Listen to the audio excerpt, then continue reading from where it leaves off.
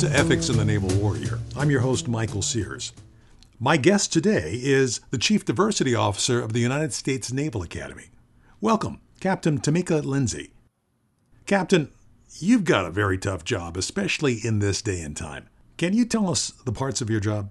Well, first of all, Mr. Sears, thank you so much for having me on your podcast. I know we've been talking about this pretty much all summer, and I'm glad that I was able to finally pin down a time here.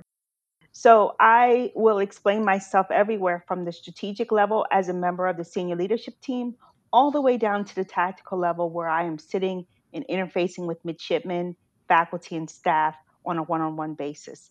It is a taxing yet a rewarding job, and I would not trade a day in for anything. So my office has three different pillars. The first pillar, diversity and inclusion. The second pillar is equal opportunity, our military side. And our third pillar is equal employment opportunity, or EEO, for our civilians. And we all work together. We came together in 2016 as an alignment, and we have recently changed our name to the Office of Diversity, Equity, and Inclusion. So, Captain, that means that you're responsible for diversity as a leader at this academy, right? No, not at all. In fact, I dream a world when there is no longer a billet required for a chief diversity officer. Listen, diversity and inclusion is everyone's responsibility.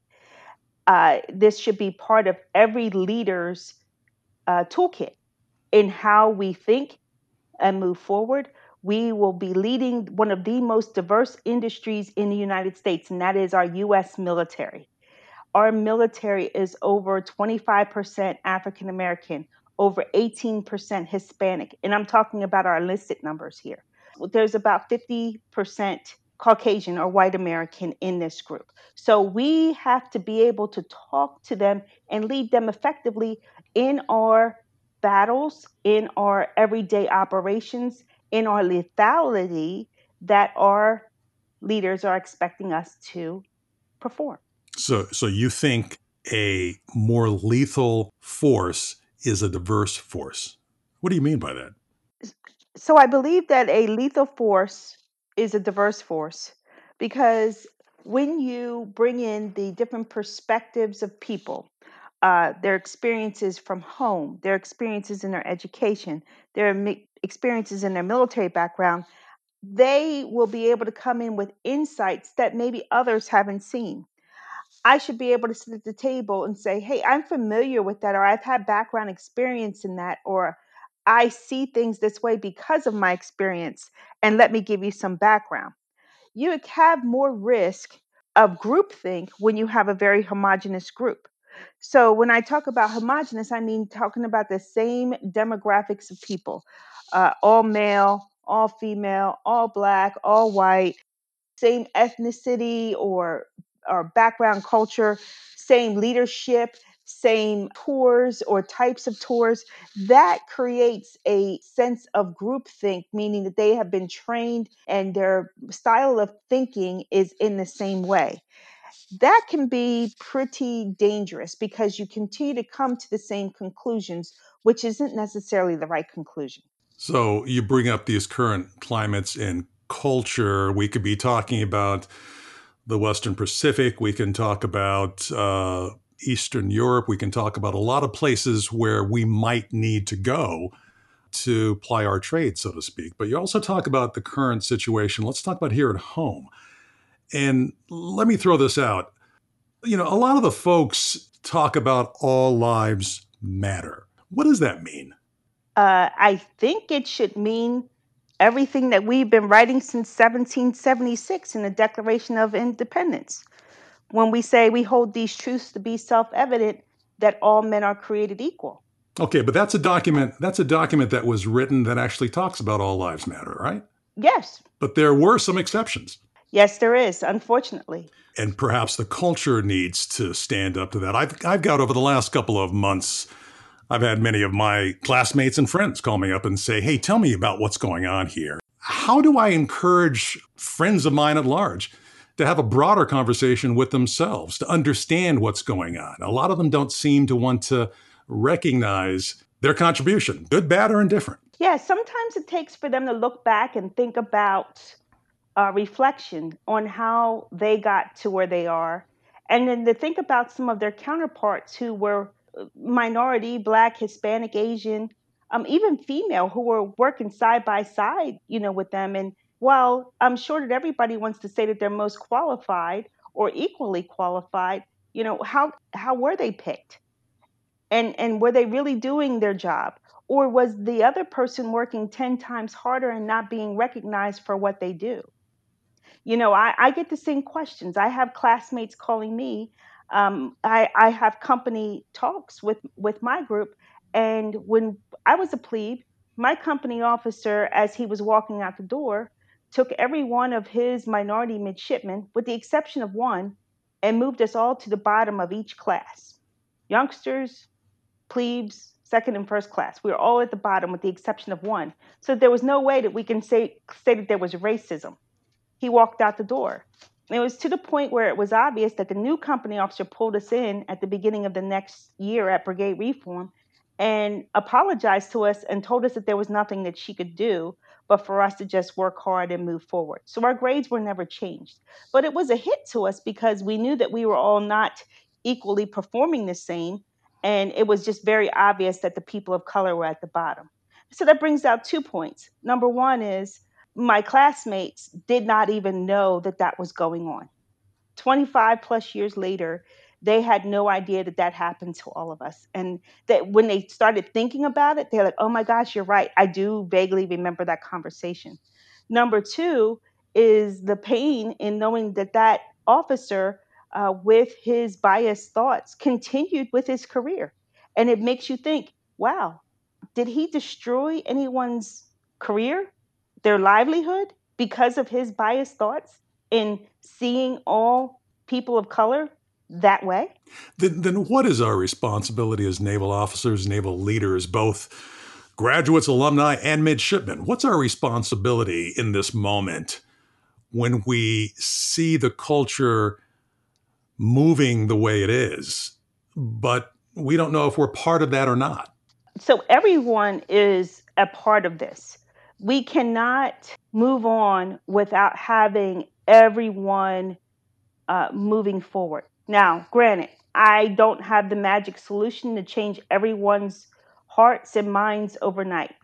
There are things that have built up in a person that has caused a lot of hate.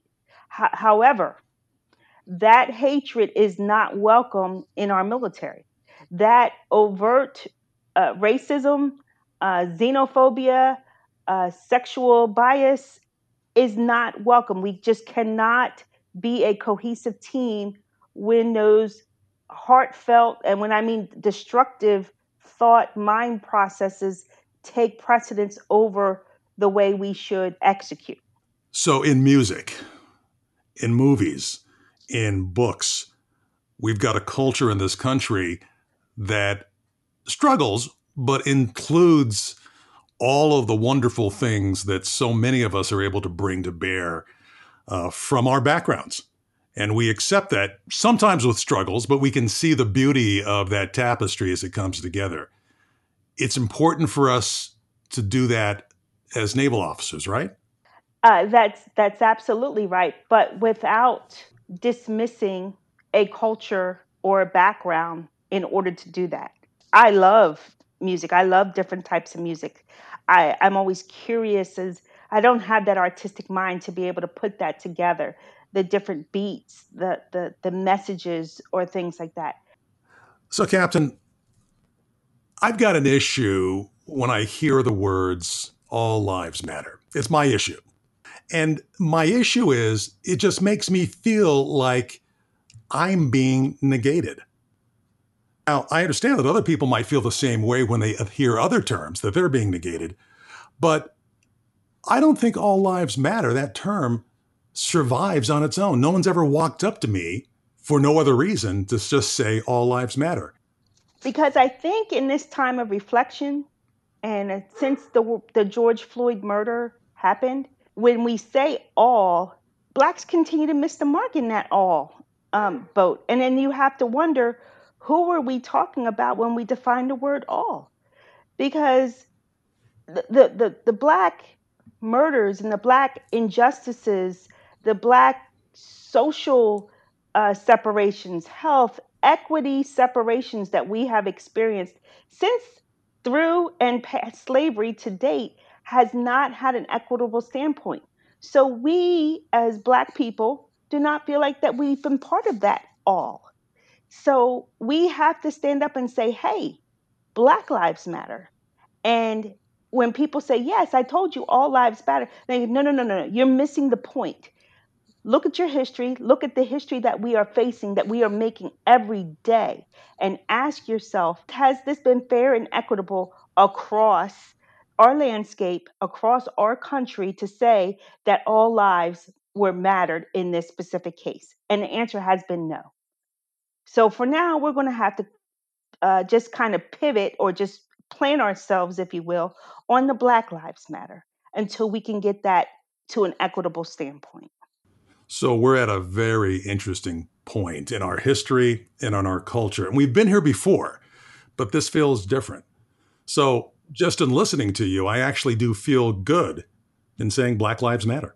If you are curious about anything to where it says that there has been equity or equality and fairness across the demographics, I hope you'll look it up and find out who has benefited or who has been marginalized, and you will see the largest number has been the Black lives. Captain, thank you very much for this conversation. This is a conversation we definitely need to make sure we keep on having. It is definitely needed. It's not just the George Floyd murder issue, and I find it very troubling that this man, we had to watch him die for 8 minutes and 46 seconds on national TV.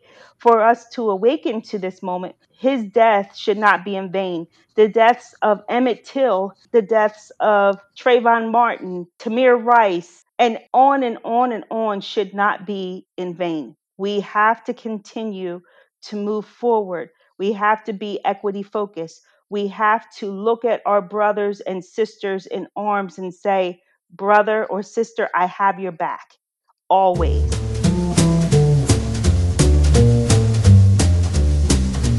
You've been listening to Ethics in the Naval Warrior, produced by the Boeing Leadership Innovation Lab at the Stockdale Center for Ethical Leadership.